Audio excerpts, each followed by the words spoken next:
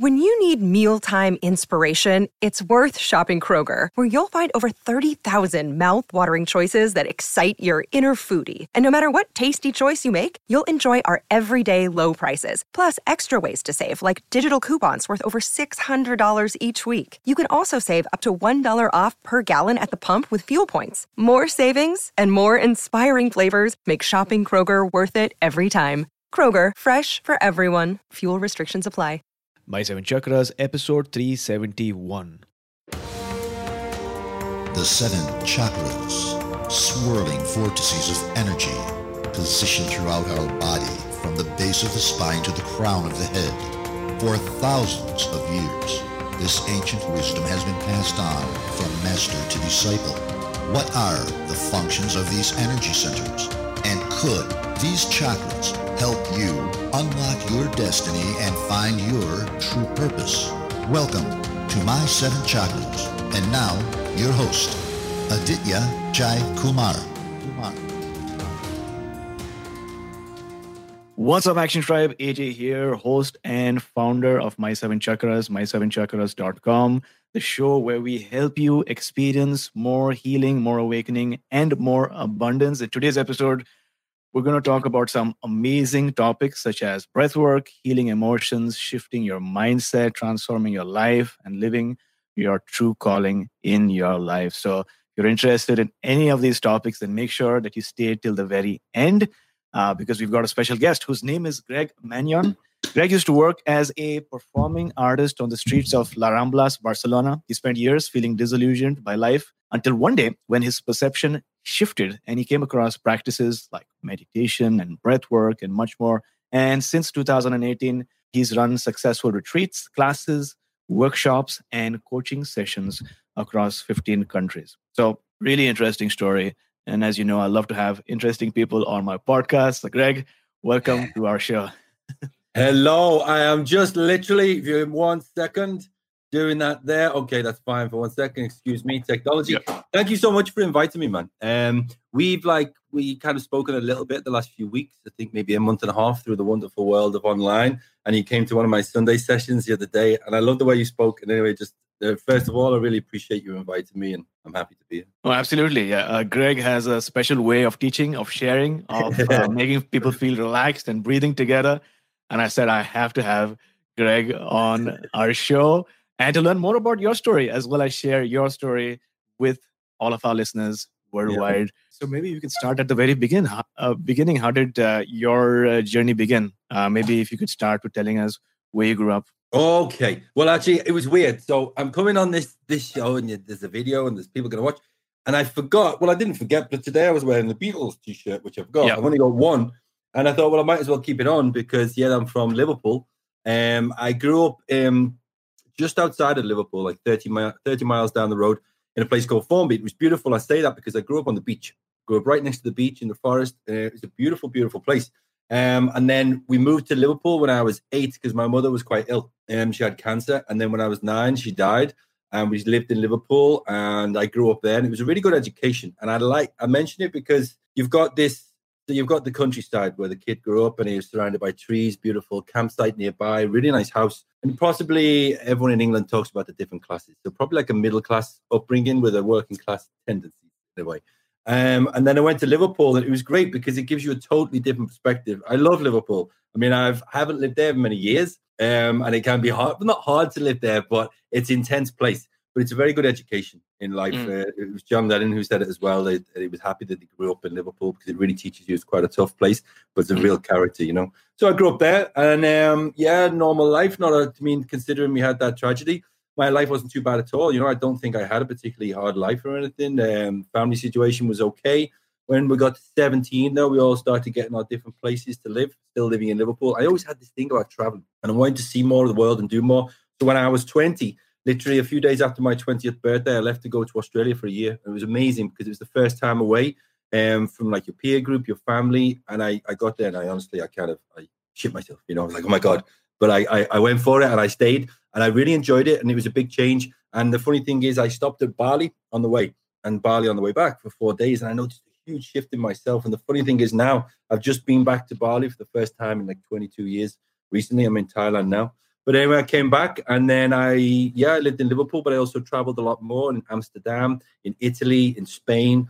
And then over the years, the point where I had to change was when I got in. I was drinking always, but like kind of normal for an English lad, just doing okay with it. Maybe I was drinking a bit too much, but it severely got worse. And then I had a girlfriend in Barcelona, and then we just basically split up, and she left Barcelona, and I decided to go and follow her, go back to Barcelona. We were on and off for a while, but now we're still good friends. But essentially, when I went to Spain, I really got into drinking quite heavily, and it just got worse and worse and worse. And I mention it because it was a huge turning point when, like anything, if you admit you have a problem, that's when you can do something about it. And right now, I mean, in my life, I'm not exactly walking around perfect, and I admit this and I admit that, and I can solve it tomorrow. No, I still live in a certain amount of denial, but I lived in denial for years with alcohol. And it really nearly killed me. It was awful. The last few years were just a mess. I just about survived. But I went to a 12-step program. I admitted I had a problem. That was the real start of, I remember not like I have to be someone else and I have to be this different person and change my life. No, it was more about going back to who I was, you know? So I basically, after about 6 months of going to that program and really not drinking ever again, that was 7.5 years ago, I noticed a huge shift. And I also noticed that it was a very spiritual 12-step program. Not in the sense that you have to sit there and believe in God, but a higher power, something to get you out of your head. And I really understood that. And I went through the work, and I've never looked back. I've never gone into drinking ever again. I don't feel like it. I don't want it at all. It's really weird, but that's the way it is. And then maybe 2 years afterwards, because in that program that you're not really supposed to say, but it's called AA. In that program, you're supposed to meditate a bit, but it wasn't something that they picked on too much. And my sponsor actually told me what to do. And he said, okay, look at the tree, sit there and just think about the intelligence of the tree and just be silent and just think about that tree. Now, not a bad idea, but like me, like many, many other people, I was like 3 minutes and then I've got to do this, I've got to do that. Oh, look at that tree. Look at that other tree. Look at that car. I've got to do the washing. Oh my God, what time is it? That person is really annoying me that isn't here. You know, that type of thing. So I couldn't actually get into it. I didn't get into it then. I appreciated trying. And then I remember I had a girlfriend and she was like trying to convince me to meditate and I didn't. But I knew kind of what it was. But again, like many people, I couldn't really. So then fast forward, maybe a year later, I had an operation and I was forced to slow down completely because I kind of don't stop, you know, I'm quite an active person. And I was forced to completely stop. I had like 1 or 2 weeks of really recovery where I could do very, very, very little. So I turned on YouTube, as always, with different people I'm into there. And David Lynch was talking about transcendental meditation. And the reason why this is quite pivotal is because not that this is what I hope to do eventually. It's what I hope to do is just be purely me with trying to attract people into breathwork and meditation, because David Lynch was someone I admired. And I didn't see him as anyone special. He talked about it in the most simple way, that it's available to everyone. It's a simple meditation. And that is what drew me in. His character, the fact of the way he talked about it, it took away anything that made these things too special, anything that makes these things like slightly out of reach for the average person. And it, you know, maybe I have a little bit of a chip on my shoulder there with some of that perceived kind of specialness. And for me, it needed someone like that to draw me in. And it did. And I learned the technique and found it very powerful. It's very simple. A lot of people, well, some people are against it because you have to pay quite a bit to go. I didn't pay that much, but I admit I admired having to do the course. And then from there, I did that for a year or so. And then I got into Wim Hof slowly. And then in the same month, 2 years ago, in the same month, I went to a Tony Robbins event and a Wim Hof event in the same time. Now, the detrimental, because with the Tony Robbins, it just felt it was the right time to get into this and feel these things. And I like that style that he has. Some people don't, but I think it's very powerful. And he does go on about the emotion as well. So I was there and I was dancing away in London. I was going for it and I loved it, man. I really enjoyed it. But I also knew quite a lot of it anyway from YouTube. And from the many years of going to meetings, you have to do a lot of work in those meetings, I think. And then I went to Wim Hof in the same month, who I knew, but I had a profound experience. Number one, with 200 people in a room. That's why meditating in general with a group is really, very powerful. The 200 people in the room were all breathing together. I was particularly like pissed off that day. I didn't really want to go. And I was like, oh. And the amazing thing is, after that really strong, powerful breath work, I was crying, I was releasing, but in the best way possible. It wasn't like, oh, I need to go home. I was just like, oh my God, I could feel it all just come out of me. And I went up to my friend afterwards, who I went and had a big hug. I'm like, I have to do this. I have to do this. It was a mixture of the breath work. I liked the music and that, but I also had this little thing in my mind where I saw all the people and they were talking about science and things and the method, and I liked it. But something about the whole thing, I said, I know I could do that a little bit better, because I used to do bits of performance and a little bit of acting and singing things. And something told me that fit me. And I loved the effect. And I loved the fact it's meditation mixed with energy where I come from. And since then, I've never looked back. I studied both. That's where I met Niraj, who was there at the time. I went straight to the front of the stage, said, I want to be an instructor. And I met Niraj, who came up with Soma. And that was just over 2 years ago. I haven't looked back. And I studied both, but I went more to Soma because I really admired that it had more to it. I think it takes the Wim Hof method to another level, personally. Of the way that it mixes the music and the way that it mixes the power of your subconscious and the law of attraction. All those ingredients are very powerful. And then I realized very soon that I could make it my own as well, my own special kind of freaky way. And that's my kind of story in a nutshell up until more or less now. The last 2 years have been very intense. Fascinating. Thanks a lot for sharing. And obviously, so many things that you shared which were interesting. Something that everyone can relate to is the fact that research has found that we think about 64 to 70,000 thoughts on a daily basis. We feel so distracted with so many things in our way, whether it's social media or what's happening in the news, or these anxious moments of whether or not we'll have our jobs tomorrow, or maybe a relationship issue, and all these different things coming our way. And all people want to do is release their stress, reduce their anxiety, just feel better. And what you're pointing to is one thing is not meant for all, right? So we're on this quest of trying out meditation, or trying out transcendental meditation, or doing something else, or trying out mindfulness, until we come to practice that really works for us. Yeah. And if somebody's out there, my suggestion is not to give up. And that's one of the reasons why we do these podcasts, is to expose you to different modalities and different practices and different people who have found a way to experience oneness, experience bliss, experience joy. So thanks a lot for sharing that story. It seems pretty synchronistic, as if one thing led to the other, one person met. Yes. What are your thoughts on synchronicity, where we hold our intention on a certain thing, and then things, people, experiences, opportunities, they just have a way of appearing or manifesting in front of us? I now can see it, agree with it, and I feel it, and it's happened so many times. It's ridiculous. Before, again, possibly 2 years ago, it's not like, oh, my life completely changed. It's more like this continuation. And like, I just seem to fit in my path, and that fit with so many other people I've met. But these synchronicities, it really does work. I mean, we focus, we think about these things. I mean, it's called the reticular activating system, the filter. So if we think of the red car, I want the red car. I'm thinking about it, blah, blah, blah. The next day, you're going to see that red car everywhere, And it's really that simple. So I want that particular, because it's so easy, like you just mentioned, it is so easy because the brain is designed to help us survive. So I've got to deal with this problem, and this problem here and that there, and I've got to do this and I've got to do that, and I should do this. She's amazing. This isn't good. I need that. It's never ending, and it never will end. Yeah. But if we can reduce a little bit of that and just focus our mind on what we want instead of being controlled by the outside. But on this point, I'd like to point out that I do everything wrong as well. If you could say it that way, the wrong or right. I do everything. Like, I think over too much. I'm running around too much. My mind goes over. I was actually writing things recently, again, with my sponsor from the past, on like daily things that you think about or you do and how you did. And I realized some of these patterns, they're still there. And a lot of the things and the people I wrote down, they weren't even here. It's just inside the mind. So it's kind of freaky, but it's good to write these things down so you observe them.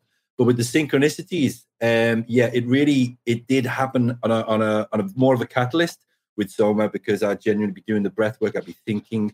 And as well, I believe you need to do the practice with these things, but it's also, if you have a certain will in a way, like right now, it's about 8 months into a 2-month journey I was going to do, going around the world a little bit.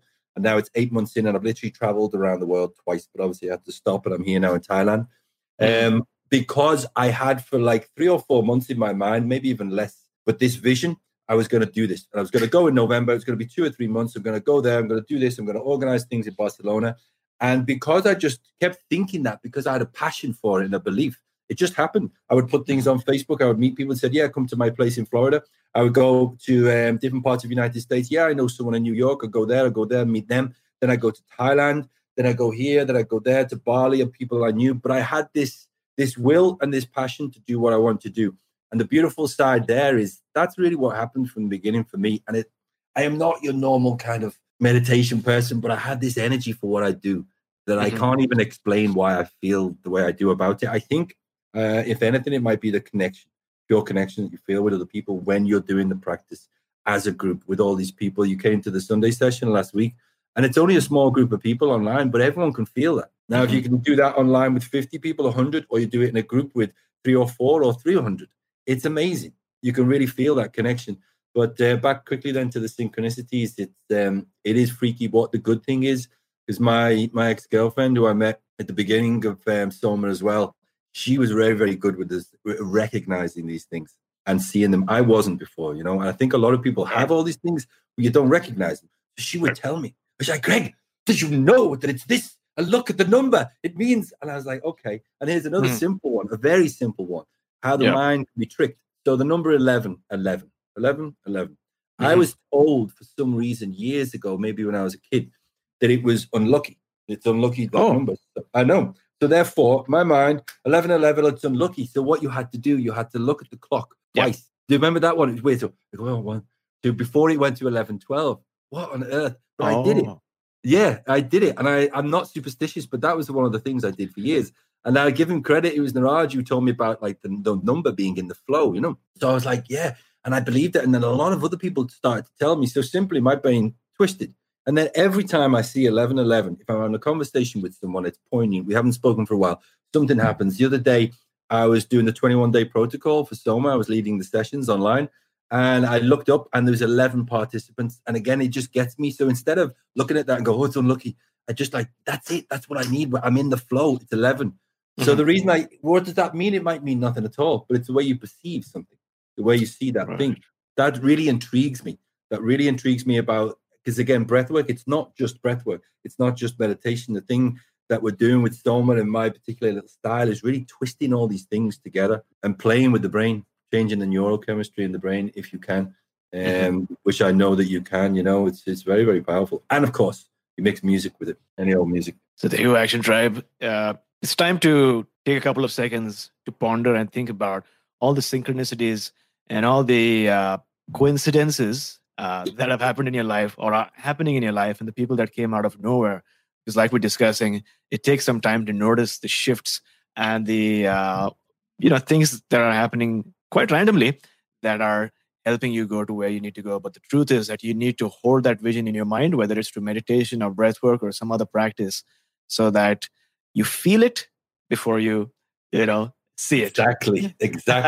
Yes. No, that's totally it. And I can really agree with that now because I know it. I've done it so many times. The same goes, unfortunately, for the opposite. Yeah, when you just concentrate on the bad things and it's a habit. You know, this machine is just designed to like keep us going. So you got to think about that thing. You got to break it. But yeah.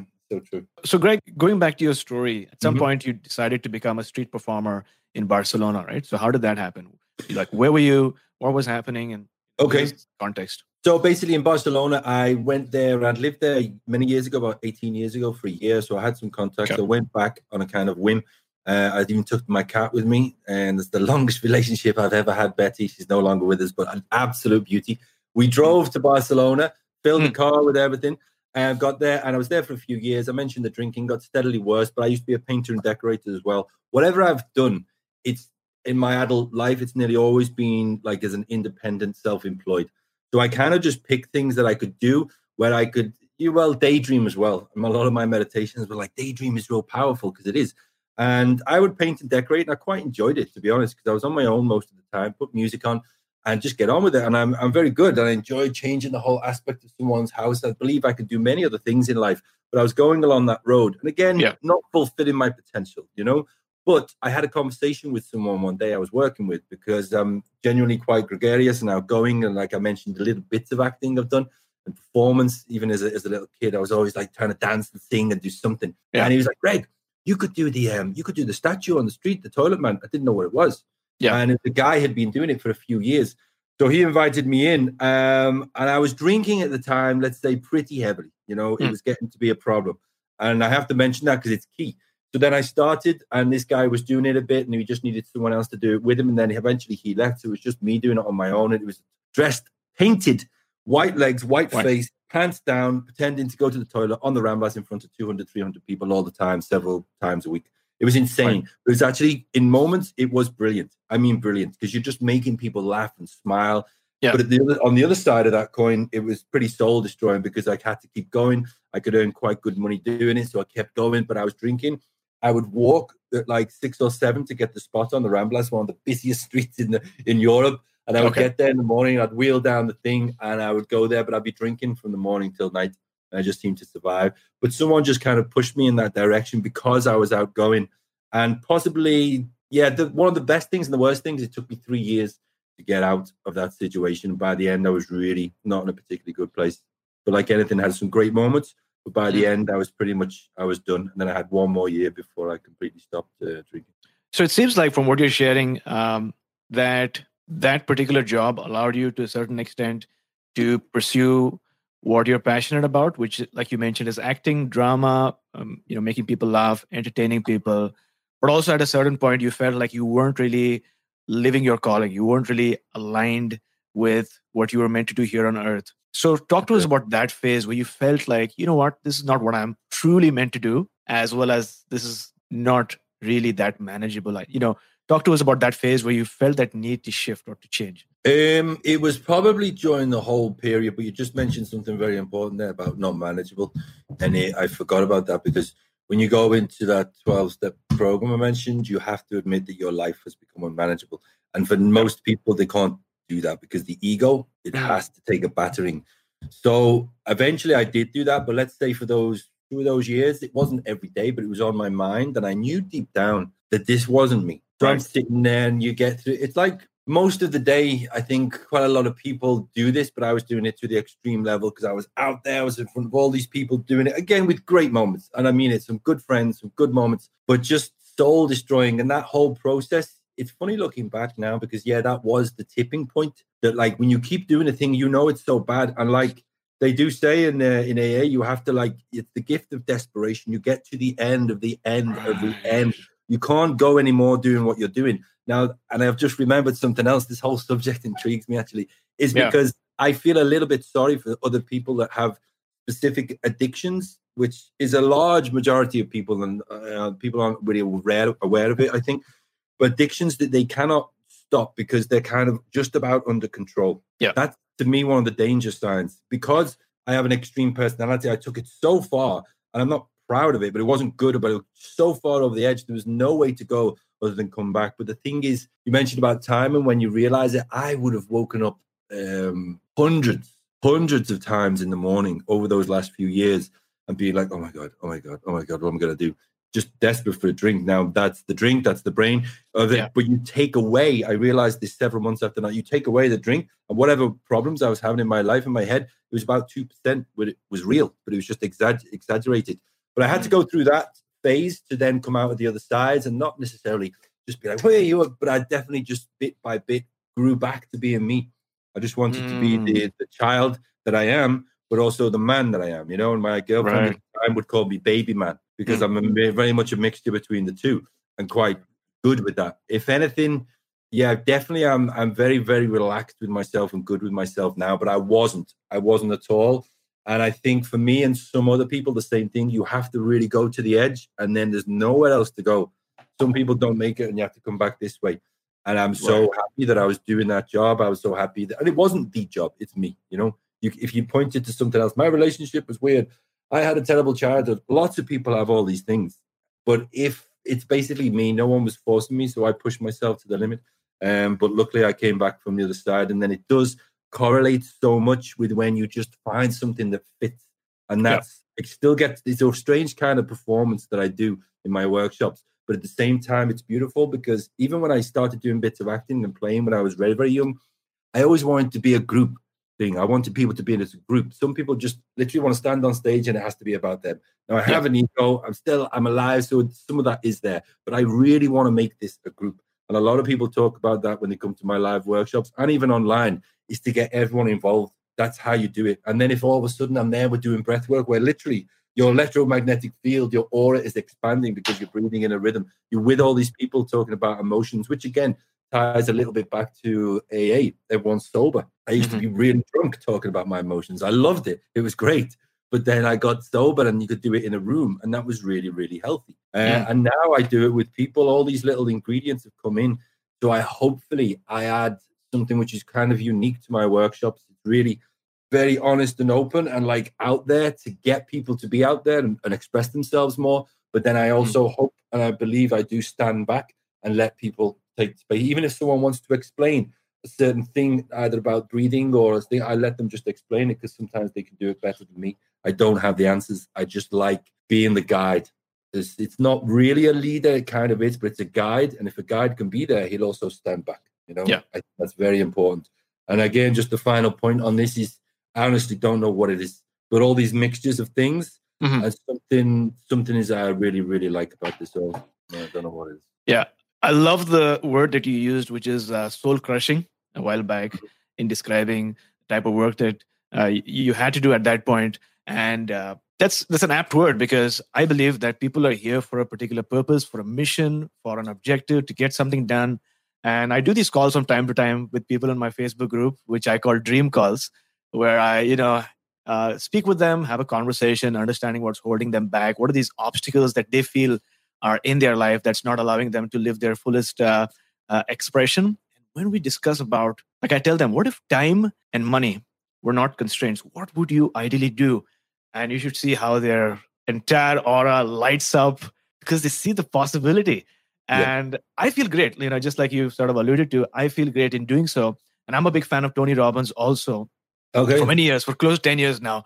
When I had a job that I really hated, I used to just listen to Tony Robbins and Les Brown and Brian Tracy and all those amazing people. And I remember he once said that, spoke about desperation. He said people change because of two reasons. One is inspiration or desperation. Usually inspiration is powerful, but not as powerful as desperation. And it's so beautiful that you mentioned that it's not bad to feel desperate. You feel desperate, you want to change until you see that things have to change. Yes. And maybe things don't change, but that's not a bad thing as long as you're on the pursuit of the quest for transformation. So thanks a lot for sharing. I think it's really useful for a lot of people out there who are listening to a podcast, who are watching a YouTube video, who want to change because they know that they're meant for something much more greater. Now, I want to take you back to, because you realized that you had to change. And then somewhere down the line, did somebody tell you about breathwork? Because then you found yourself at that Wim Hof conference with 200 people. So what happened there? What type of conversation did you have? Did you read something online or where did that connection happen? Again, it goes back to the program and my sponsor, friend of mine. Okay. He mentioned it, but again, because of a character like David Lynch. He's a character. So that's a way for me to go in there without going, okay, breathwork, what's breathwork? And again, is it going to be a guy who's maybe different to me or perceived to be different from me? And I'm not going to be so attracted to it. But it was Wim Hof that opened the doors because my friend just said, oh, you'd like this, I think you'd really like this. We talk about everything in life, And he's like, okay, so I watched the Joe Rogan interview. And I watched it and I liked him and I got into some of just the basic simple breathing. You could feel a difference in the body. I was doing it a bit. But like a few other things, I didn't pursue it completely until my friend said, look, let's go just to see him live and let's do Tony Robbins, credit to my other friend who got me to go to both of those in the same month. And that really was the turning point because something just switched. It was just a friend, my sponsor, who told me. And then again, it's a character and he is a character. And someone called it the end of the day, Wim Hof is the gateway drug, gateway drug into breath work and all these things. And it is because a lot of people, and especially I see them in my workshops, that still aren't quite sure, but they tried the Wim Hof method because it's powerful, it's quick, it has such a character, then it means that everyone can try it. And that's what I love. If it's one of my missions that I'm still trying to do it in like a kind of business sense, which I'm not great at yet, is to put myself out there more with things like this and other videos and things, and even meditations that are really kind of weird or a bit like over the top, just to say, it doesn't matter. You can do it. I don't have really any rules for the way I do things. And I teach other instructors now in like mentorship programs with Soma. And I tell them it's got to be you. And I give them some of my ideas. It's not, don't do what I do, but let's be as much as you as possible. Because that actually relates back to the acting I did. There was a really strict teacher I had, and he was good, but crazy.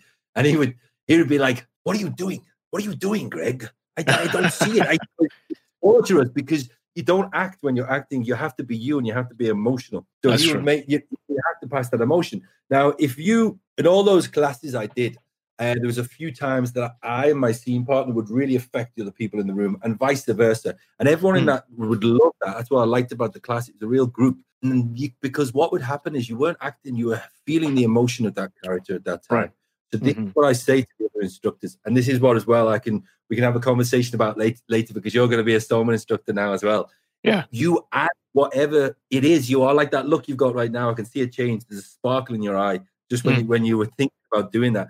So wherever that road is, whatever the emotion is for you underneath, if you are doing a live meditation or even here, and you genuinely feel it, you genuinely feel the emotion, the words, the other people in the room will feel it. And that, to me, I've had that only a few times in acting, and that is the spirit. And it's exactly the same as the meditations. If I feel it, it doesn't mean I have to every time. But if I feel it, if I'm present, then they're going to feel exactly what I'm saying on my journey, because I close my eyes and I can see it. And I'm trying to obviously pick out things that people have mentioned and bring that in. But if you can do that, to me, there's many similarities with the world of the acting, the performance, the play, what's behind the words of any good play or any good film. Because I grew up watching every film you can imagine. And music, our whole family is very musical. My brother's a musician. He's making the music for my courses that I'm doing and meditations now. Yeah. And what is behind that? I can sit here and write a little meditation now, but if I really take a moment to feel and think about these words, then it's going to be a guide on the piece of paper. Then it's going to come out differently if I feel differently. And it's often so true. I mean, so many things to come out of here, because you spoke about acting. You spoke about that one friend. I mean, I'll start with acting first. I'm not an actor myself. I'm not received training in acting, but I do know some fundamentals for acting. And what I do know is that when you're attempting to act, you can't try to act. You can't try to be that character. You need to step into that character. And that's what you see in some of the best actors who win these Oscar awards, is that they spend months and months being that character, not attempting to portray that character. And sometimes they get into addictive behaviors. Sometimes their entire character changes. They become overweight because they are that person which the audience really sees. And I think that's for manifestation as well. You can't pretend like you're attempting to manifest that. You need to already live that type of lifestyle, which really helps, right? Yeah, you got to live it, because you can also, I think with that is the key with acting is being a very good observer as well. I found out when I was younger that Gregory is from Greek and it means watchful. And I've always been pretty much a voyeur, a people watcher, hence the films and things.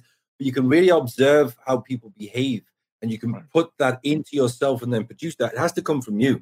It doesn't, even if you're playing a horrible character, it doesn't mean that you are, but it means you can bring those things out. And that's actually why it's quite tough, because you get emotional, and we're all humans, so we want to stop the emotion, man. If I did everything I said to like the students I had, I'd be great, but I don't. It's like, do what I say, but don't do what I do. Not quite, because I do the practices.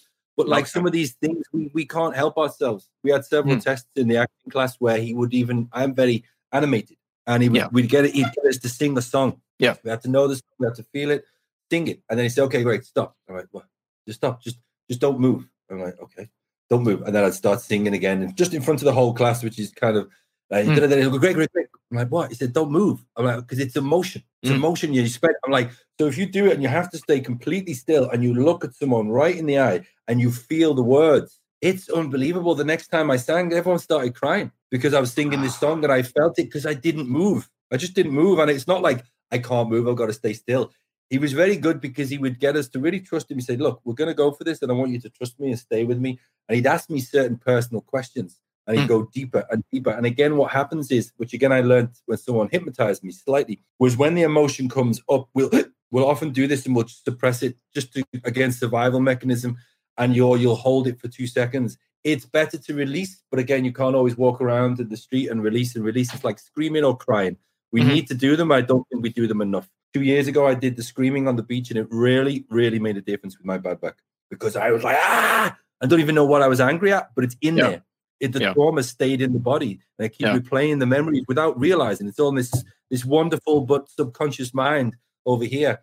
I've drifted slightly there onto many things, but yeah, that brings me very briefly, if I may say, to The Power of the Subconscious Mind. That was one of the books that, again, changed my direction in my life. That was about 4 years ago. I was at a chiropractor, and she was good, and there was another guy who was helping me that realized that it's structural, but the pain I was having wasn't because this like there was a huge twist in my back. There was an injury there, but the pain I was having was inflammation from emotional things and other things and stress.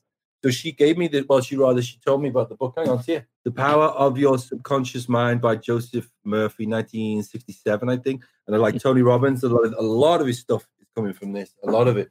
And that book really changed my way of thinking because I realized how powerful all these thoughts were. I realized you could sit there at night and hypnotize yourself when you're in like a low theta state and just repeat some words and mantras in your mind, And that was one of the starts of meditation. Actually, that was the start of meditation. My chiropractor got me to do chanting. And that was the first time I really felt it again, because how do you do meditation? What does it mean? I shouldn't think. Yes, you should think, but you should observe. But again, the physical aspect for me, which was the heart chakra, he said, just do this, Greg, and think about green, close your eyes and go yam. So I'm like, okay, is he crazy or what? Because he said, you've got things inside you that need to come out. Well, okay, really smart guy, really good. And so he called his company NeuroChiro as well, because it's not just structure, it says the brain, Greg. So I'm doing this. In the first week, I had this amazing relief because about a month earlier, my ex-girlfriend had left. This was about 5 years ago now. And I hadn't released properly, even though we weren't together. So I did that, and I just felt this release every single time. So that was the key for me, because I could feel it. Someone said, do this, do that, you got to do this. You got to feel like this, but nothing happens, then you won't do it again. You do it and you feel it, then you'll do it again, which is why I like breathwork. Oh, yeah. That's really powerful. What you shared is sometimes just the meditation and sitting in silence does not help. You need to do like physically stuff that'll get you to feel them, whether it's taking a cold shower or shaking or screaming or moving or chanting or even breathing, and all these things, although it might not seem logical, gets your body to sort of move, and the body is connected to the mind, so it influences the mind too, which is beautiful. So talk to us about, why do you feel breathwork is so effective? Like, what does it do for you? Okay, well, immediately it changes the way you feel. Number one, you have a power over that. So, I mean, there's several different things happening in the body, but basically, so the Wim Hof method, let's start with that, for example. You're rhythmical breathing, but it's quite a pace, and then you're holding your breath out. So you put your body under a certain amount of stress, but it's actually quite a positive stress, because you're releasing these feel-good hormones and chemicals, and then you're twisting that round and breathing in and playing with something in just a different way again. So we're playing with our entire energetic field without really saying that. And this is one of the things I want to get rid of, any dogma. It's just not my style, any kind of strict rules. Call it Billy's breath. It doesn't matter, to be honest, just do it. But to me, the power of it is that I could feel it's something tangible straight away, a bit like the Tony Robbins thing. He's like, so you wake up in the morning, you do something normal for a few hours, and you get pissed off, and you have to do something. You haven't really stressed, you haven't done any energetic work whatsoever, and you have to deal with, and whatever you have to deal with or make a decision on, it's going to be on your state that you're in at the time, physical and emotional, and they're very, very much tied. So yeah, with Tony, and you mentioned shaking. I love shaking. So simple, 2 minutes. And just you look really weird, but you shake it out because we've got all this tension around here, the lower back, the legs, and you're just shaking. And if you can scream at the same time, or also do like hands in the air, tell your brain you're excited, this really, really works. So now I go back to my situation or the thing I have to do. I'm going to deal with that in a completely different way. I had it was yesterday. I specifically remember how powerful this thing is. I'm walking down the road and I was a bit like doo-doo-doo-doo, not too impressed with the day or myself, just tired. And that was it. It was a frog. A frog came in front of me and bounced in front of me. And it was just beautiful. I was like, it made me totally change the way I was thinking about my entire day. And it was so funny because the thing I was thinking about, literally 10 seconds later, I was happy to do, simply because I saw a frog going past and I was like, that's a lovely little frog. And it changed my entire way of thinking. I know I've gone on a tangent, but it does really relate to how we can change ourselves physically, which will then really change the way we think about things, the way we see things, the way we want to do things in our day. And again, I'm a component. I do it and I also don't do it. That's why I can tell quite when there's a big difference, but usually I'm not too bad with getting my mind into a reasonable state. But the breath work, even if it's just a few minutes, will change you easily. That's so amazing. And I love that you said that you do it and you don't do it. A lot of people say that they do it and they do it and they do it. But I think if you're honest with yourself, there are phases where you might not do it, but then those instances are times when you realize how important the practice is, right? When you feel that stress or that anxiety, you always know back at the back of your mind that you have these practices that you can go back to, which strengthens your connection to these practices in the first place. So, thanks a lot for sharing that. So you sort of suggested that you're not just breathing, but there are different ways in which you're breathing, right? So could you talk to us about the different ways in which breathing really influences our physiology or our state? Most simple one is to extend your exhale. So breathing in through the nose. And I mean, it's weird when I repeat this like 1,000 times because I think everyone knows, but they don't. Even now, I've just done that, but I'm probably breathing into my chest a little bit. But as a habit, now I'm breathing towards the belly and the lower part of the body nearly always. Still talking quite fast, still going, but there. Breathe through the nose towards your belly. It's going to cool the air. It's going to go straight down to the lower part of the lungs. You're going to get more oxygen into those receptors in the lungs. And then you're going to breathe out through the mouth. Just a simple technique, the one I like probably the most. Out through the mouth for twice as long or even longer. Now, that could be a Om, and sitting there having your moment and doing the tone, which is going to affect different parts of the body. Or you can literally walk down the road, breathe in by 2 and out by 4. Now, you can do that to music or by self. And I've tested it so many times. I always go back to this one scene, and I did it for the first time, walking down the road in Barcelona, feeling a bit agitated. I think I did 2 minutes of that, realizing that it does affect my parasympathetic nervous system instead of my sympathetic, because in the lower part of the body, we have our parasympathetic, which is going to be the rest and digest. And up here, when we're breathing here in this slightly stressed state, you're sympathetic, like in a nervous state all the time, which our society in general, I think we're doing far too much, or it's just become a bad habit. But literally doing that one simple thing can just completely relax you. So again, it goes back to them making a decision or dealing with a thing or living the rest of your day.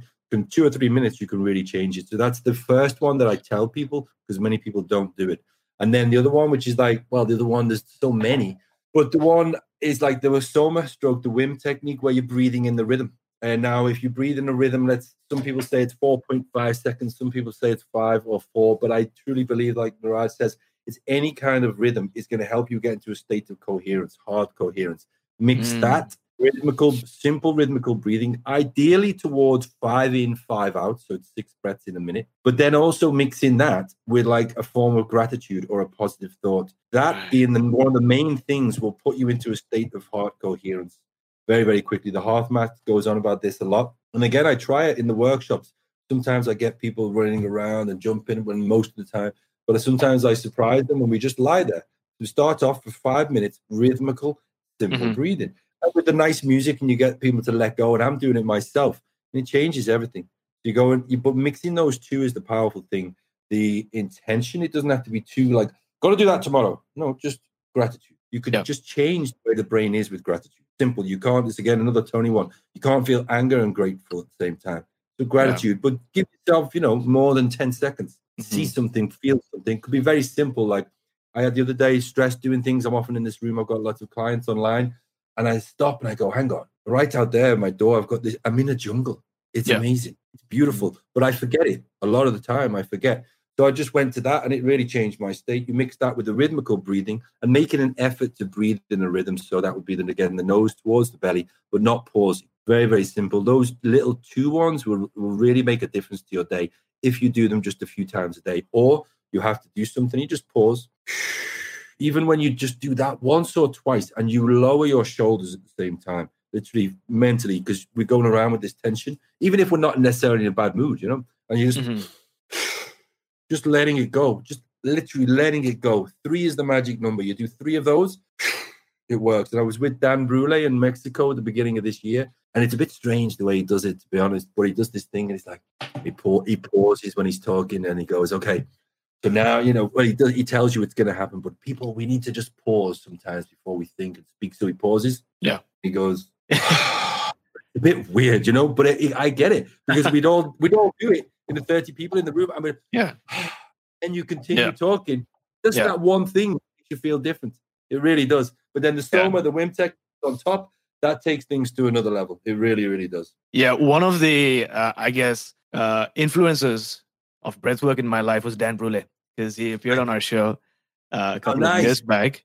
And like you've pointed out, he doesn't just do breathwork, he is breathwork, and so you can hear it the way he speaks, and then he'll have these random pauses, but he's breathing deeply also. And back in those days, I used to just do an audio podcast, no video. I could just hear him breathing, and I knew the emphasis that he places on breathing, and he really means it. And he Tony Robbins. He shared some gifts with Tony Robbins as well. And back in those days, I knew Tony Robbins had a huge emphasis on breathing, but I did not know how deep that went. And like you mentioned, he speaks about the importance of being in a state. And when you're in a state, when you plant those seeds, whether it's of intention, of gratitude, of manifestation, or of shift, of breaking a habit, it really works. And so thanks a lot. And one thing I wanted to talk about is one of the misconceptions maybe of breath work, because a lot of times we feel that, we need to breathe, we need to get more oxygen. And what we find through yogic breathing or pranayama is that that's not necessarily true, right? I mean, there are instances where you need to breathe in for sure, oxidize your body, but too much of oxygen might lead to rusting, so to speak, or over-oxidation. And sometimes you just need to hold the breath, or the kumbhaka. So what's the significance maybe of holding your breath or breathing out more than you're breathing in during the breath work phase? What is that doing for you? So over time, if you practice this more, because again, the habit, probably without people realizing, even when people are exercising, we don't need to use this so much. If we get into the habit of using that, because we want to get to a point where we're CO2 tolerant. Right. It's got the bad reputation, but it's the CO2, it's the carbon dioxide. Then you got all this oxygen in the body. But if you don't have enough carbon dioxide in your blood to take the oxygen off the red blood cells and into the tissues, you'll get oxidative stress. So that's basically heavy breathing. You get an oxygen, but you're breathing out the carbon dioxide as well, too fast. So the rhythmical, simply the slower breathing will help that entire chemical balance in the body.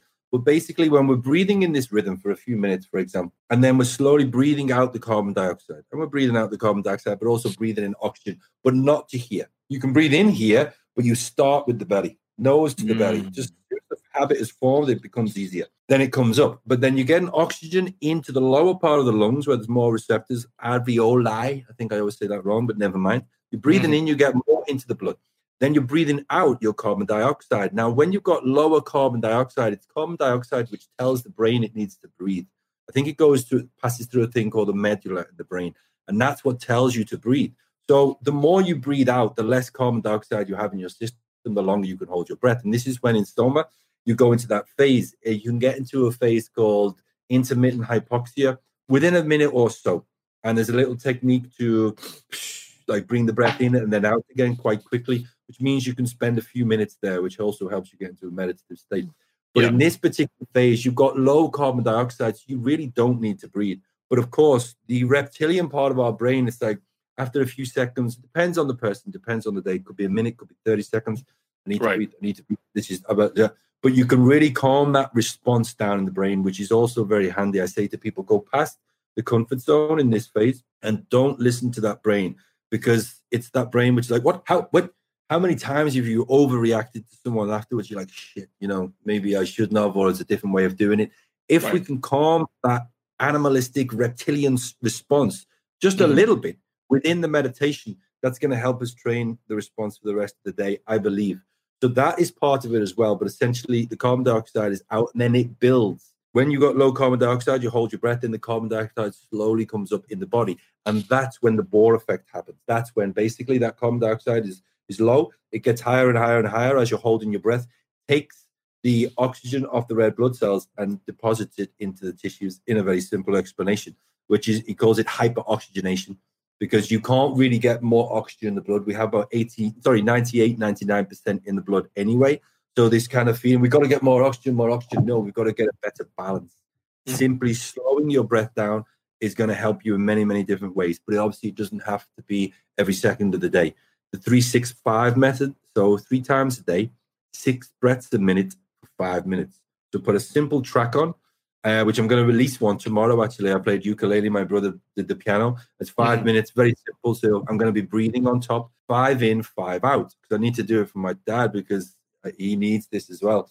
And you'll just basically go into a heart coherent state very, very quickly, and it's so good for you just to learn to balance and slow the breath down, because naturally we're going to go like afterwards. But if you can just for a few minutes, 3-6-5, it's a very simple idea, but that will help as well. Wonderful. So there you go, Action Tribe. If you're listening right now, it's not just about breathing quickly. It's just not about increasing the oxygen in your body, but it's systematically using different techniques, slowing down your breath, sometimes increasing the pace, but also modulating or regulating the amount of oxygen as well as carbon dioxide to have a certain physiological effect on your body. Ultimate relaxation, or some researchers found that higher carbon dioxide environment allows for the proliferation of stem cells also, right? Which are usually sort of hidden in the bone marrow, but in that environment, it can sort of go around your body and do the regeneration or the healing of the cells, which is beautiful. So this is not just spiritual, but it's highly scientific as well, which is wonderful.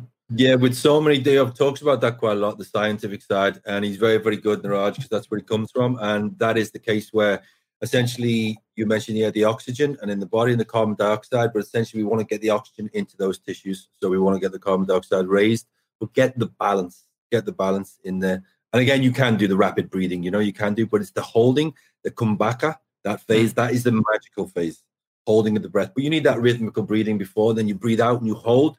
I get people to hold there for minutes with the sip of air. And you can test that your oxygen is really, really high, deep, low, and that's when the stem cells come out. So when you're going down that low, that's when the stem cells will come out of the niches in the bone marrow in the body, and you can direct it. I mean, this is all like words. Does it work? Does it not? But I truly believe it does. I've felt areas of my body in the past, and I've visualized them and seen them. You can direct the stem cells to those places when you're in that meditative state, if you want to, if you feel to. And the only way to know any of these things, to try it out, give it a go. Awesome. So Greg, talk to us about overall living a life of freedom. Because I'm thinking, I know a lot of people around the world, especially those listening to our podcast, are doing so for a particular reason, because they want to be free in a certain way. So what does freedom mean to you? It's funny you say that, because I've just been redoing my website, and was helping me, and she kind of came up with that: experience pure freedom, because the original tagline was change your energy, change your life. And that's very nice as well, but experience pure freedom, because it's one of those days, and there's a reason for this story. One of those days is Zoom, that we all rely on right now. And I was on Zoom, and it broke. It didn't work. It was about 5 weeks ago. And I was like, holy shit, what am I going to do? And I had the Sunday session in the evening to do, and all these people. What would happen is people would come in, but they couldn't actually get into the meeting properly. Right. But I knew that I could put it on Facebook. And I knew that. So I was messaging all these people, 10 people at once. Okay, just go onto Facebook. Go on page. It's going to be fine. We're going to do it. Went onto Facebook, and there was a black screen. And the reason, I didn't think it would make much difference, but I think it did. So the black screen, just my name. And can you hear the music? I got the levels right there. Yeah. And as I started to do this meditation, I did the meditation on freedom. And I was going all over the place. And because there was a black screen, because I'd had this weird moment before, and because it was actually work and there was people there, I was throwing things around, coming up with all these expressions, dance around naked, hugging a tree, holding your breath, believe in yourself, feel the freedom, do. I loved it, because I'd forgotten all those things, which I tell my students in Stoneman as well. I'm like, don't forget these things, forget that. And this particular day, I'd forgotten any kind of normal rule. And it was pure freedom. Freedom from me, which then they felt. But if anything, the basic principle of what freedom is, it has to be freedom of expression. Yeah. And I don't have it all day, every day, but quite a large proportion of the day I do. Freedom of expression, freedom to be emotional as well, freedom to actually do the things that you want. And I also believe that you have to do many things that you don't want to do. But if you find a passion, a cause, and a thing, and you go for it with action, with force, then things will come your way. And that's what's happened to me. I'm not waking up every day and it's the most perfect day every day. But because I'm putting myself out there, and I've done it from day one, and I've been energetic and had the good energy and passion for it, things just start to come your way. And then I have the choice. So it comes down to choice as well. I have the choice then to decide between different avenues of either business, people to work with, people not to work with. And again, it's not all perfect, but it's amazing how that, if I was to compare my life to 10 years ago, I have freedom and I have choice. Something I believed many years ago when I was drinking, that I didn't have choice, and I was completely wrong. I have choice, and it took me a long time to realize that. And again, sometimes you have to disagree with people and go different ways, but I hopefully do it now with with being very open and very easy, without being too aggressive or anything like that. Just literally speak my opinion, go in a separate way, or you speak your opinion and then you realize, hang on, we're pretty much the same. I believe we're all very, very, very similar. We're just different shades of the same color, to do with emotions, to do with life, everything. Same thing, just a different shade. And that's it.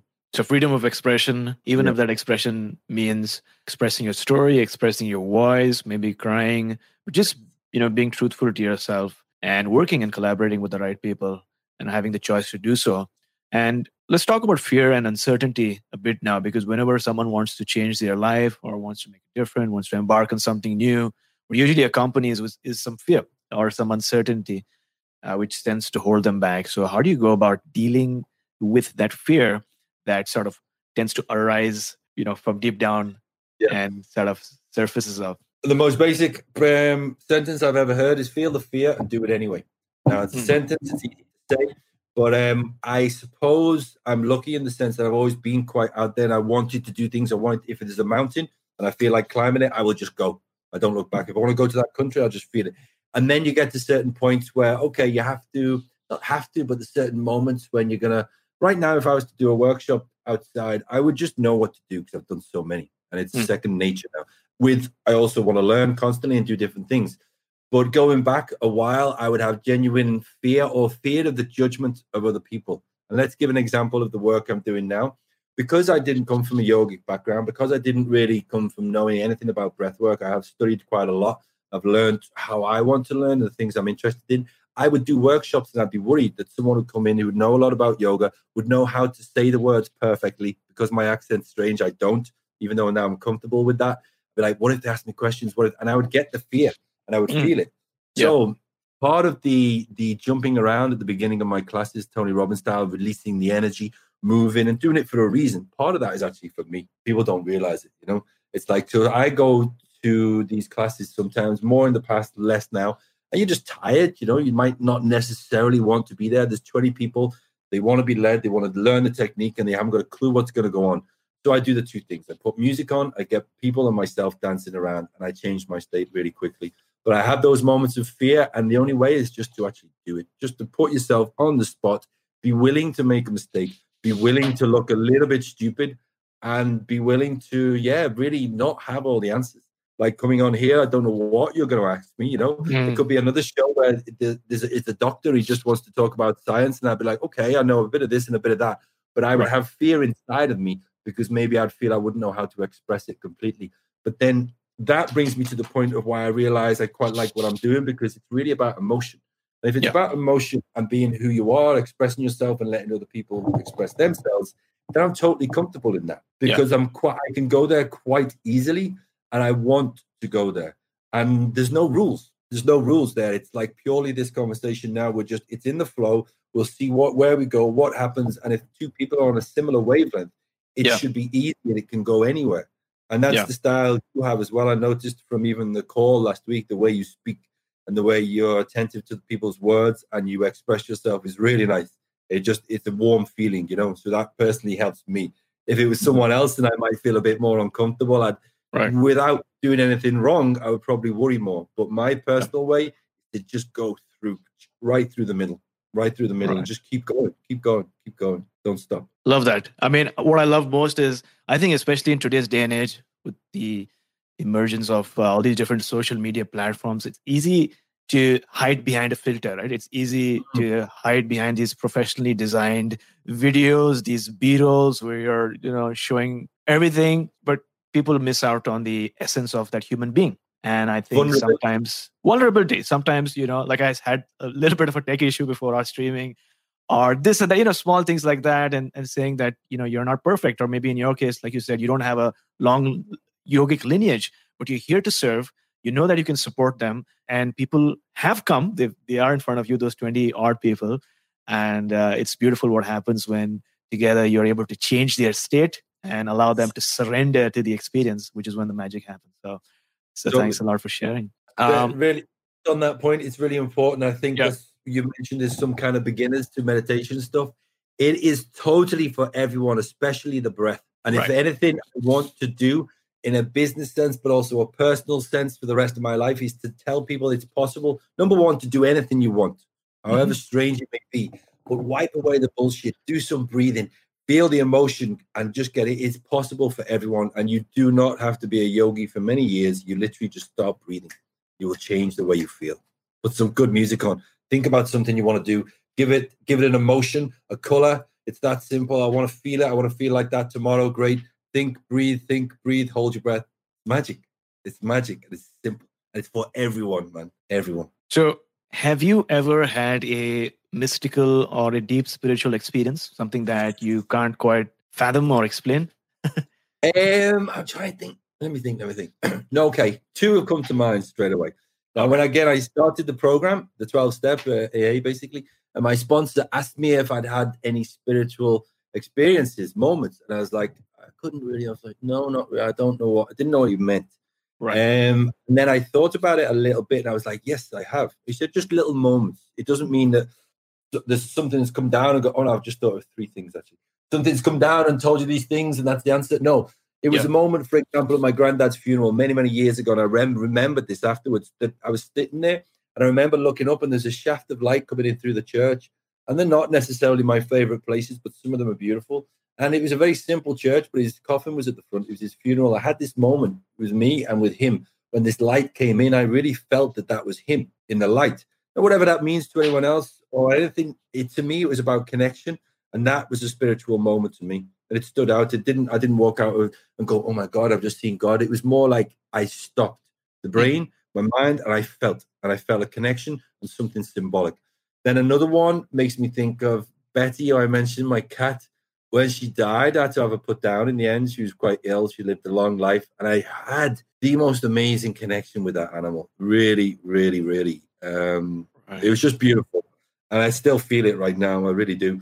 But when she died, it was time. In fact, I think I left it a little bit too long because she was very ill. But I took her to the vet that night. And the funny thing was, I was with my ex at the time, who we got Betty together many, many years ago in England. And we went to the vet, and eventually it took like an hour or so, and she was quiet and relaxed. And then we put her down. And I could feel in my entire body, I could feel when the spirit of Betty left her body. And it was actually a relief. The whole body, I could feel it going through me, and I saw that her body was just lying there, and it was actually better because it was just the body. And that was the only time I've ever seen anything or anyone die. And I could feel a spirit, and I realized it was time and it needed to, and now it's completely a spiritual moment and actually quite nice. And the last one was when I took ayahuasca about 3 years ago, can't remember. I've only taken it a few times, but I like it. And again, not too much, but it's just good. And I was very strong this day. And I was reading Eckhart Tolle, The Power of Now. And I remember the guy told me, Greg, this time if you feel sick, you've got to make yourself sick and take out the darkness inside, the bad things inside. It needs to come out, because the last time I nearly fainted. So I was okay. And I'm sitting there. I was actually having quite a good time. Some people were getting upset and things, but, you know, it was a ceremony and that's normal. And the music's on and we're all basically to the point where we're tripping quite strong. And I needed to be sick. So I was sick a little bit more, not much. And I was like, okay, wait there. I think I have a little bit more darkness in me that I need to get out. And then I tried and I couldn't. And I said, well, maybe I don't have more darkness to get out. Maybe it's just inside me. I looked up, and because I was in this moment of accepting, I saw this huge, the whole ceiling was moving, but I saw this huge kind of, I don't know if it was a wolf or like a huge butterfly or like an eagle coming towards me. And I looked at it, I was like, and it was black. That's like, that is the darkness. That is the darkness in me. And I just went, oh, I accept you. And I swear to God, it flew away in front of me. This whole image just went, and I was really tripping, but I was like, oh my God. If I'd have fought against that, if I'd have said, no, I've got to get the darkness out of me. I'm not bad. I'm dark. And it would have stayed, I believe, maybe symbolic. But because I accepted the darkness, it just flew away in front of me. And those are the 3 moments that have just come to mind. Wonderful. Thanks a lot for sharing. I think animals have a sentience that is beyond words that I've heard. And I've seen, actually. I was part of a healing retreat once where we were doing some energy healing and we were doing some meditation. And the animals seem to understand that. They seem to be comforted by that presence. And they come and they sit and they know, they understand that what is happening is beautiful. What is happening is the connection of all these souls and a lot of healing work. So, you know, my goal is when we have that workshop or that retreat in the future, that I'd like to have some animals as well, whether it's a dog or a cat, but, you know, multi-species. Yeah, it should be, because they're really good for our soul. It was Walt Whitman, the poet, who wrote, I could learn to live with the animals. They are so placid and self-contained. They do not whine for their condition. Not one of them is king among men. It's beautiful. It's absolutely beautiful. We've always had animals in the family, but with Betty, and again, it go to like the time where, if I'm kind of manic, she was so cool. Yeah. She was so cool. She'd be around. But if I would just relax, or really genuinely relax, within 2 minutes, boom, right there. And if I was moving too much and I was anxious, she'd be always with me, but she'd sit in the corner and just watch me be mad. When you relax, then they come to you. They just know. But also animals, he's so right. They do not whine for their condition, Walt Whitman said. It's so true. Because I'd walk in the door and simply she was happy to see me every time. But every time. And it's like, my friend said that of his kid.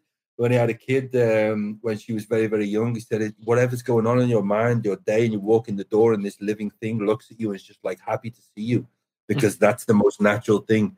It wipes away all the other crap, Animals can teach us so much, I think, really. For sure. Thanks a lot. And so based on what we've discussed today and the stories that you've shared and the nuggets of wisdom that we've sort of explored, what is that one action step that you'd like to share with our listeners? What do you mean by action step? So someone's listened to this episode. What should they do next? Like, what is that one step they should take that could maybe better their lives or improve the quality of their, living? Something small. I don't know. Very, very small, because without realizing it, I'm obsessed with the breath now, just be aware of how you breathe. If you want the most simple thing to be able to change your state, one hand on your chest, one hand on your belly. Be honest with yourself and see where you breathe. One hand on your chest, one hand on your belly. I imagine with you're probably breathing towards your belly. It's hard to tell, but I naturally do. Now, if people can just test themselves and be really honest, they'll show I'm really relaxed, but they're like, hey, there's one here, one there, and just see which one raises first. So with me, it's naturally down here in the stomach, and I'm naturally going in through the nose. It wasn't always like that, but I'm more or less, I do that most of the time. Now, if you just see where you're breathing on an average basis, and you're breathing here, number one, get into the habit of breathing through the nose. Imagine it's going right down the spine, the lower part of your body. Now, if you get used to that, and you breathe in by roughly 2 and breathe out by roughly 4 through the mouth, you will simply change how you feel within a few minutes. My dad has had asthma, and this year he's had it a lot less because of the simple things I've been telling him to do by extend his breath. And he's a mouth breather. But I said, change your habit. And he's like 74. He's very, very, very healthy. Probably healthier than me, to be honest, but he's got quite a bad chest. And that's helped him already. Now, it's only a small thing, but to me, you can change your breath, which is going to change your state, which goes back to my original tagline, change your energy, change your life. It really is that way. But we need to practice these things, and I need to be reminded myself. My students teach me, by maybe sometimes doing more than me or talking about these things. But definitely, number one step for me, the breath will help you. It's the bridge, man. It's the bridge between the conscious and the subconscious as well, because the subconscious really rules the day. And just quickly on that note, with the Soma technique, they've actually done tests where in that moment where you're holding your breath, you're knocking out the default mode network in the brain, which is basically the link between the conscious and the subconscious. That's pretty much the ego. When you quieten that part, that's when you can let other things in. That's when you're going into a deep meditative state quickly. So therefore, the things you're seeing and you're feeling, you're really talking to your subconscious, because most of this is the creative part. 5% of the day is creative. The rest of the time, we're just a machine running on the old programs. And it's probably not going to change much. But if we have a little bit of possibility to change that by not necessarily just standing there and pausing your breath, but number one step, controlling your breath in whatever way that is for you. It could be to wake up or to relax. Then learn something like, it could be the Wim, it could be Soma, it could be anything. You go to my website, you can ask you questions now. You're going to be a Soma instructor. But it's to find something which fits, but play with your breath. Then you'll be able to play with your mind and then be able to plant some beautiful seeds in there, which is going to change things.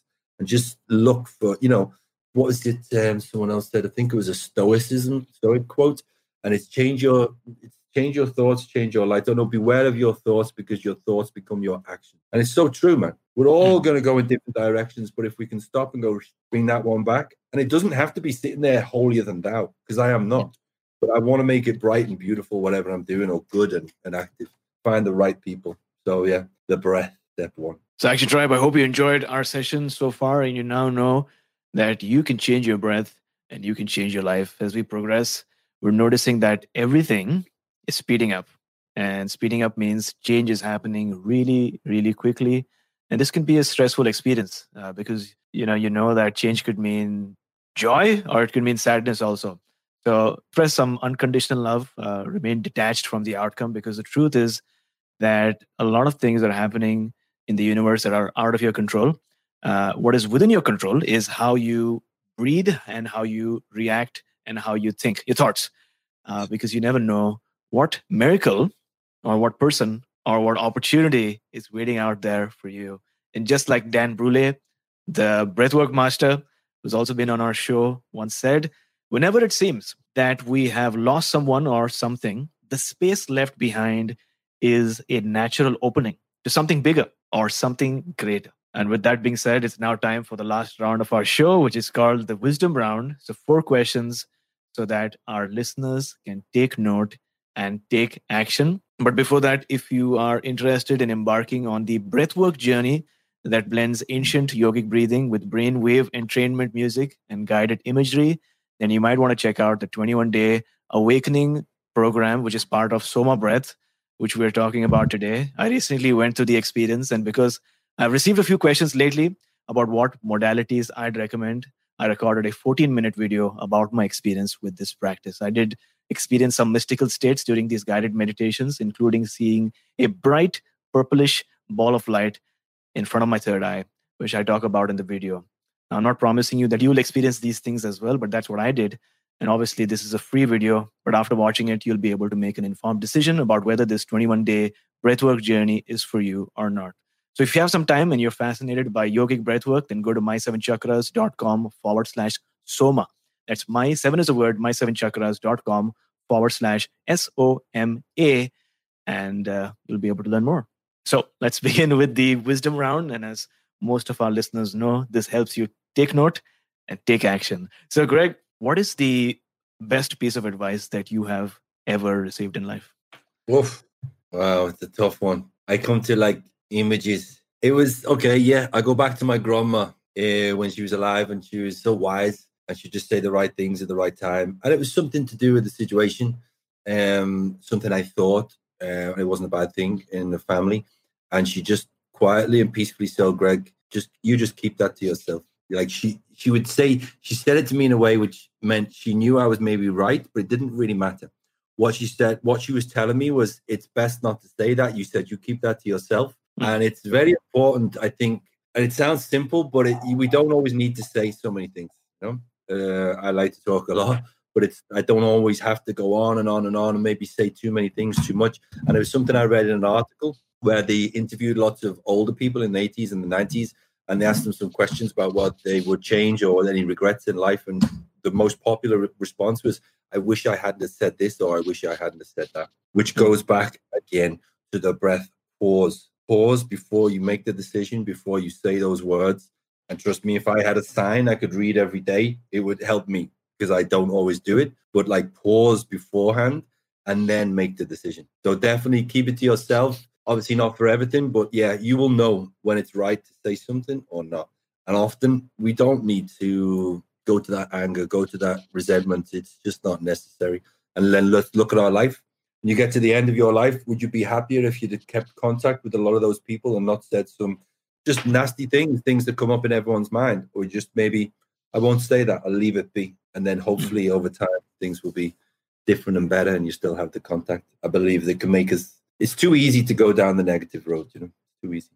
Keep it to yourself. And if you could turn back time and spend 1 hour with someone living or dead, who would it be? My mother, definitely. Just to talk about things, you know. I used to imagine that she would be on the street when I was in my teens. I'd just meet her, but I never did. So yeah. And it's not like it's not really, really bad anymore. I'm 44 now, but I would like just to spend a bit of time. And I've actually had 1 or 2, this is something a few years ago I never would have done, but I respect people. If I like the person, I really listen to what they say. And a few people, spiritual women, psychics, clairvoyants, and they've not necessarily spoken to my mother, but said things and given me signs and signals. And yeah. I believe that you can speak to the spirits of people that are no longer here. And I believe that we've come through many different lives. The physical form is one thing, and the other stuff is more complex yet more simple. But yeah, if I had an hour, I would go back and just spend an hour with my mom. And then I think, I'd still be happy to come back here and continue normal life. Wonderful. Thanks a lot for sharing. And if you could recommend one book for our listeners, what would it be? What book would that be? Gotta be. I bought everyone this for Christmas about 4 years ago. Don't think anyone read it. The Power of Your Subconscious Mind by Joseph Murphy. It's very, very simple and very, very powerful. And he does this thing which some of the older books do, a bit like in AA. He mentions the word God, but if you are not religious, don't let it put you off. If you are, great. Well, it doesn't make any difference. But the advice in that book is simple, but very, very good. And to me, that was a huge turning point in my life 4 years ago, realizing that the things I was interested in, it was actually quite simple to be able to influence those things. Because for many years, I was like, why am I thinking this way? Well, I would kind of blame myself. And that's really an alcoholic's dream. He's, oh my God, poor me. And it took me a while to come out of that and then realize, okay, I can twist the way I think quite naturally. Yeah, that's the book. Go buy it today. So there you go, Action Tribe. The Power of Your Subconscious Mind. You can buy it on Amazon or you can get it for free because audible.com is offering all our listeners one free audiobook download with a free 30-day trial so that you can get to check out their service. Don't pay anything right now. Download the book, listen to it. And it's a different way of consuming because in most cases, the author or somebody else is sort of reading the book to you. You can make bookmarks, you can make notes. If you don't like the book, you can give it back. You've got loads of book online, especially if you're in transit, doing some breath work. I mean, not doing some breath work. I would not recommend listening to an audiobook, or maybe you can, but maybe you're going for a jog. Listen to an audiobook from Audible for free. Go to my7chakras.com/free book. That's my7chakras.com/free book. And so many of you claim these credits because, hey, it's free. You're not paying anything right now. But download The Power of Your Subconscious Mind or just get a physical book and consume it. I'm going to do that. I want it on audio because I need the audio more. I'm terribly lazy when I'm reading. So yes. Yeah, I'm going to do that. I love that book, man. It's so good. So good. Perfect. I'm going to get that as well. Greg, thank you so much for coming on our show. Before you go, tell us one thing that you're grateful for and the best way that we can find you and how can people reach out to you and maybe partake in one of your beautiful breathwork sessions. Okay, what I'm grateful for is still feeling a connection with all the people I've met in my life. That can be from lovers to people I've been in love with, family, friends. I do feel it. I'm a bit all over the place, but when I feel it from my heart, I genuinely feel connected to all these people. And it's that simple. Man, we could change. One meditation I do is you're walking down a road and you're just meditating, you're walking along, and then you invite different people in. You invite them in and they just walk with you. People who are no longer here, people you want to meet, anybody, people that you don't even agree with, but you probably still like, invite them in, walk down the road, don't say a word. Right. Just see you. You're all walking on this beautiful road in the mountain and bring them in. Just let them come in. So that I am still connected to a lot of people that I don't even speak to every day, but I feel that and I'm very grateful to think that way and feel that way. And I'm pretty sure they feel the same. And yeah, please find me on infinitebreathworks.com. Get me on Facebook. I use Instagram a bit, but Facebook's more popular for me. Infinite Breath Group. It's a free group. And in there, I do, online, I do Sunday sessions is my thing at the moment, where basically every week at, what time is it now? So yeah, an hour before now, at 6 p.m. Paris time, every single Sunday, 1 hour, live, intense. You came on last week. And we just go for it. I'm really going to build those classes and we just come up with different music, different styles. I mainly use the Soma technique, but I always like to play around a bit. Sometimes I get people jumping around. Other times we go straight into just relaxed breathing. But get me on my Sunday sessions every single week. Facebook, Infinite Breath Group. Greg Mannion, get me as a friend. Infinite Breathworks is my website. Try some of those things. If you're really, really, really interested and you want a one-on-one session with me, I do coaching and I also do private sessions with people. So please just find me. Facebook is probably one of the easiest, Greg Mannion. And yeah, say hello. Wonderful. We'll have all these links up in the show notes. And Action Tribe, if you're on Instagram, which I know you are, or maybe you're not, but take a screenshot of this episode on your phone. You have to take the screenshot and then tag me so that I can share your story with our community. My handle is @my7chakras, @my7chakras. And you can tag Greg as well, Greg Mannion. You can just search for him on Instagram. But make sure you do that because that is like one other way of building community, right? We connect on social media. But Greg, thank you so much for coming on our show. I appreciate you sharing your story and being vulnerable and sharing these amazing techniques and methods and ways of thinking that'll allow us to get free of our unconscious breathing and breathe more consciously, but also take charge and control of our lives and taking us one step closer to a human revolution. Thank you for listening to My 7 Chakras at my7chakras.com. That is my, S-E-V-E-N, chakras.com.